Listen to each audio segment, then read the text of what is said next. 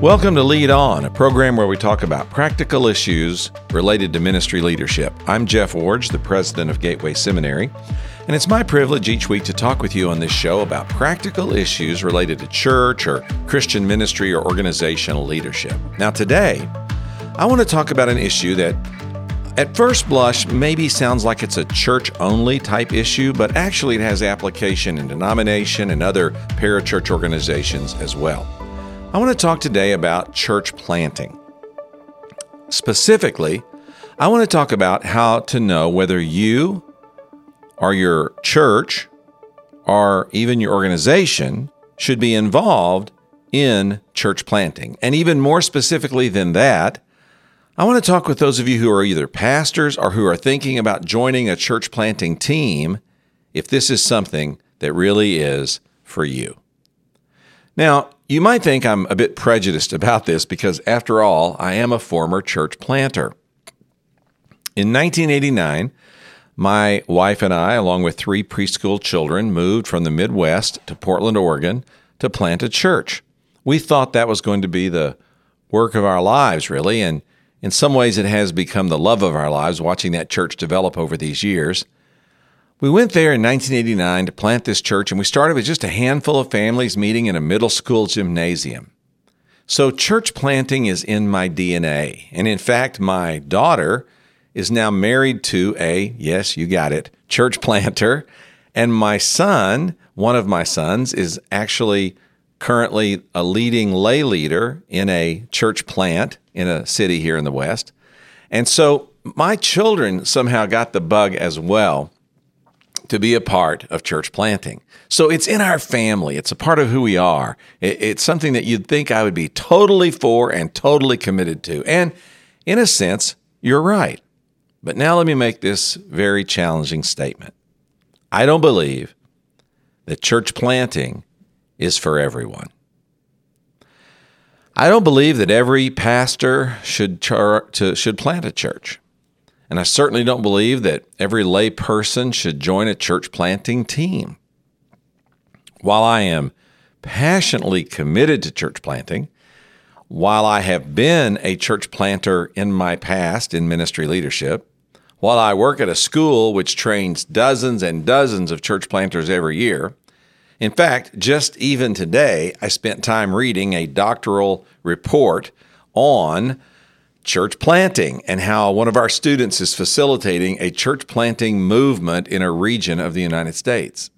So with all of that background, it might really surprise you for me to say, I don't think church planting is for everyone. Now, church planting is such an emphasis in many denominations. In fact, it's become almost like a fad or a movement, so much so that everyone wants to jump on board and be a part of it because it's what the really committed people are doing, or it's what the really cool people are doing. Well, it may be true for some that they need to get involved in that way, but not for everyone. So today on the show, I want to talk about some of the commonalities of leaders who work in churches and who work in church planting situations. And then I want to specifically talk about some of the differences. And when we talk about some of the differences of people who work as pastors versus church planters, and people who are good members of a church versus people who are good church planting team members, I want us to see, when we look at those differences, some defining qualities that might help you to sort out whether this really is something you should be doing. And then also, I hope we come to the conclusion and understand this. Whether you're a pastor or a church planter, whether you're a church member or going out on a church planting team, there's really no one of these that's better than the other one. We're all supposed to be obediently doing what God has asked us to do and to be content in the roles He has assigned. So, first of all, what are some commonalities between pastors and church planters, or between people who work as church members versus people who work as church planting teams?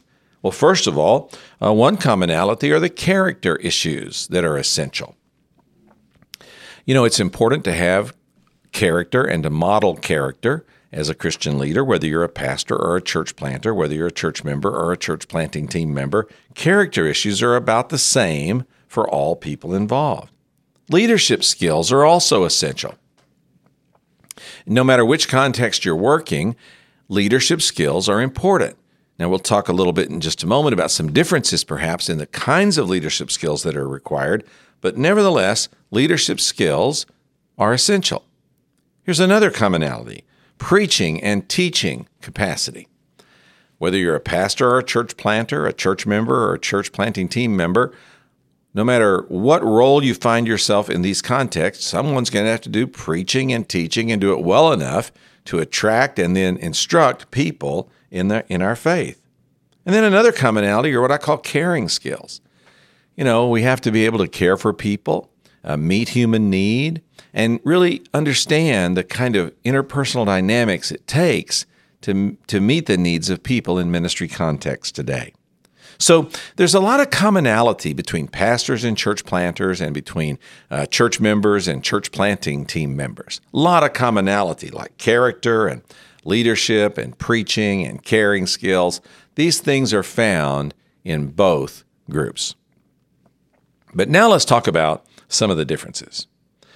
Now, these differences are going to be in broad generalities, and I recognize that there are always exceptions to these things, but having been a church planter and having trained hundreds of church planters and have facilitated the planting of dozens of churches through denominational involvement, I've come to really see that there are some real differences between pastors and church planters, between church members and church planting team members. So let's talk about some of the differences. First, generally speaking, church planters are more entrepreneurial than pastors, and conversely, a little less stable. Oh, that's hard to hear. Church planters are more entrepreneurial. They want to make it happen. They want to make something new happen. They want to make something loud and flashy and spectacular happen, and they want it to happen right now. But they're also a little less stable, meaning that they go from event to event to event, and sometimes failure to failure to failure, a little bit quicker than most pastors and churches are able to assimilate. Now, this is actually a good thing that church planters are more entrepreneurial because, quite frankly, when a church starts, it has to have an entrepreneurial mindset that's willing to take on new challenges, try new methods, go new places, attempt new programs. Entrepreneurial drive is really a part of what makes church planters and church planting team members thrive. I remember when we planted our church, we had more failures than successes in the first couple of years. I say that, and sometimes people cringe and think, oh, it must have been awful. Not really.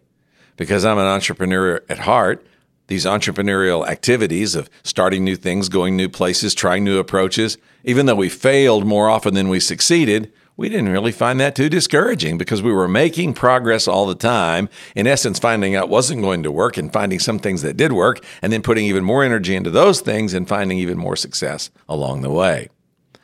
So if you find yourself warmed by the thought of frequent failure, you might be a good church planter because that kind of entrepreneurial mindset comes with it a lot of disappointment, a lot of second guessing, a lot of false steps that have to be retaken. You get the idea. So pastors are usually a little more stable, church members the same. Church planters a little more entrepreneurial, church planting team members willing to be a part of that, just like their planters. Here's another one. Church planters often embrace risk and, on the other side of the equation, often have a lot less to lose. When you plant a church, you really don't have a lot of equipment, you don't have any facilities, you don't really have a lot of assets or a lot of resources, you don't even have a lot of people. So if you take a risk and it doesn't work out and you lose your meeting place or you lose some small amount of resource or maybe you lose a person or two, you really haven't lost that much because you didn't have very much to begin with.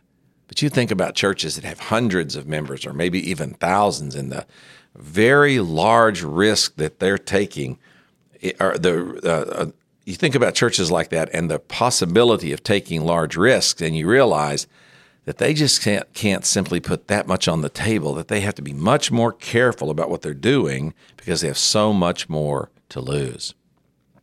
So if you're a person that embraces risk and you can see that really you don't really have that much to lose and you really risk it all, well, that might be a church planter mindset or mentality. Here's another one. Church planters thrive on new ideas and, I've observed, get bored rather easily. Pastors, on the other hand, they want to see something that's a little more tried and true, a little more proven before they make a commitment to go a certain direction. So, if you're a person that thrives on new ideas, you might find yourself being a church planter or joining the team to be on a church planting team because you really want to do something new. You want to do something different. You want to do something that's never been tried before, or at least never been tried before in your context. You're not afraid of new ideas. You really want to embrace them. And man, you may not have to have all the data and you may not have to all the information, but you simply want to go forward and try something new. Well, that may be more toward the planter side of the equation. Now remember, church planters, church pastors, there's not a good one and a bad one. They're both good. Church planting teams, church member teams, they're not better Christians and weaker Christians. They're all really good Christians. What I'm trying to talk about on the show today is not separating these into qualitative categories, but instead helping us to see some distinctions so that we can make the choice as leaders where we fit best. There's so much emphasis on church planting these days in churches, denominations, parachurch groups, that the momentum is everyone should be involved in church planting. And even as a former church planter, I say no. We need some people to put themselves into planting contexts as pastors and church planting team members, but we need others to put themselves into established church contexts as pastors and church members, and that's what I'm trying to help you to see today is the differences between these two. And I've talked about three of them already. Church planters are more entrepreneurial and usually less stable. Church planters embrace risk because they have so much less to lose and they're willing to risk it or to lose it if they need to. And church planters thrive on new ideas, and they often get bored easily. They like the new. They want to try something different. They're willing to continually strive to go to somewhere no one else has ever been before. And if you find yourself like these three differences I've described, then maybe you are to be directed toward church planting. Here's another one. Church planters love meeting new people, but tire quickly from problem people. Church planters love meeting new people. They can't wait for Sunday to see who comes that's never been before. They can't wait to plunge into the community to go to an activity like a ball game or something like that and work the crowd just meeting new people. Church planters thrive on that kind of interactivity. But they can tire rather quickly of what I'll call problem people or tiresome people or wearisome people. I remember when I was a pastor, I had people who seemed to call on me every month for some kind of counseling or some kind of crisis or some kind of difficulty. And the first time or two or three that I tried to help them, I felt like, gosh, I can make a difference here. I'm their pastor. I should be able to help them find a new way forward. But I learned that there's some people that just are in a pattern where they're going to be dependent and needy, and pastors have to deal with them. Now you may say, well, pastors just need to dismiss these people. Well, it doesn't work that way.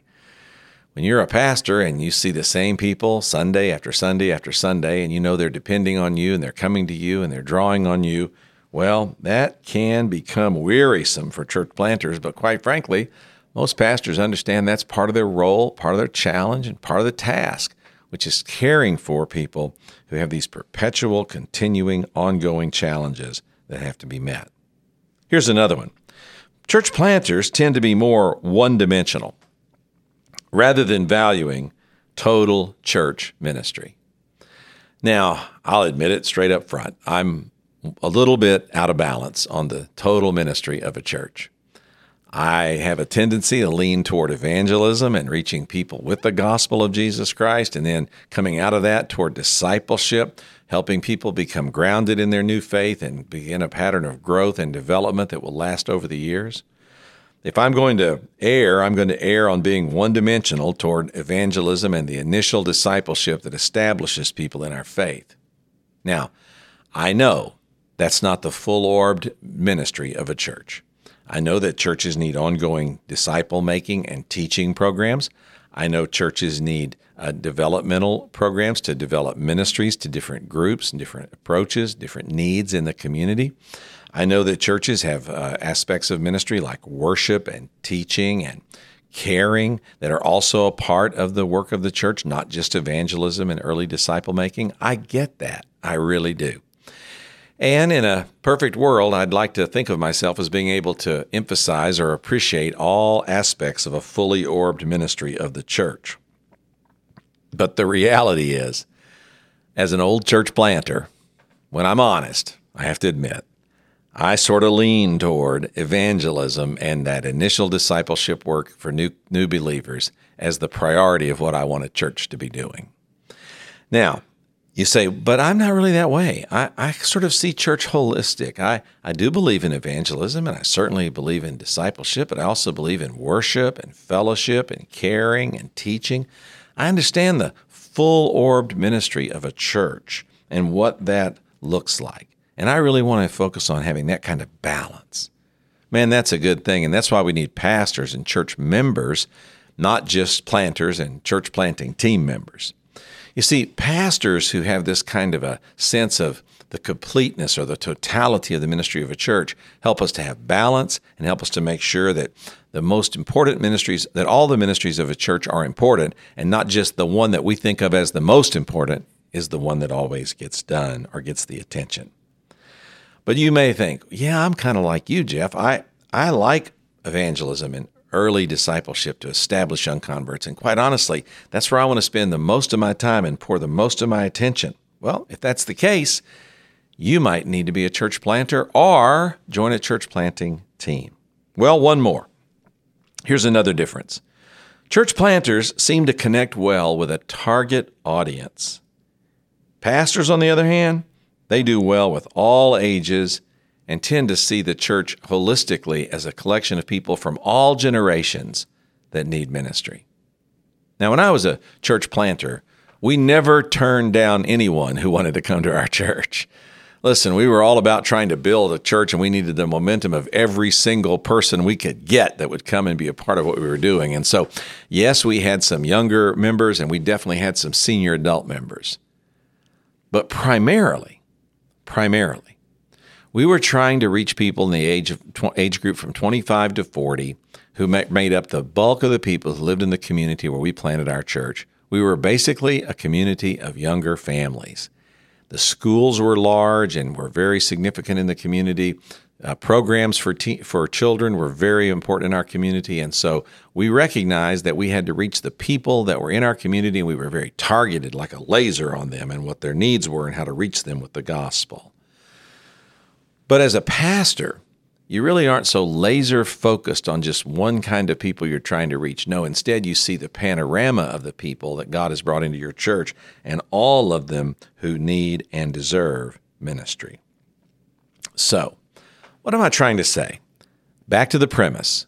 Church planting and church pastoring, being on a church planting team or being a church member, all of these things are important.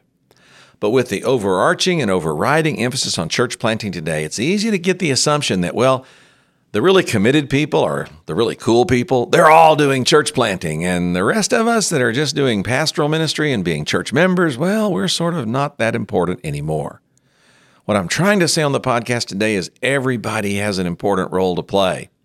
And before you make a commitment to being a church planter or before you join a church planting team, you got to think through some of these areas of distinction between the kind of people who are better suited as pastors and church members and the kind of people who are better suited as church planters and members of church planting teams. Remember, there are some observable differences between these two groups, pastors and planters, members and church planting teams. And when you look at these differences and give them some analysis and then compare it yourself to these qualities and characteristics, you can find where you fit best. Now, another way to approach this is responding to a question that I once asked a person to help them sort out where they fit in this equation of pastor or church planter, church member or church planting team member. Person came to me and said, I'm trying to decide which direction I should go. and I ask him this question: which set of problems do you want to solve? Which set of problems do you want to solve? In other words, what do you feel that you're best equipped to address as a ministry leader? Planting and pastoring are both hard. Not one of these jobs is not easier than the other. They're both really challenging. Planting and pastoring each have unique challenges.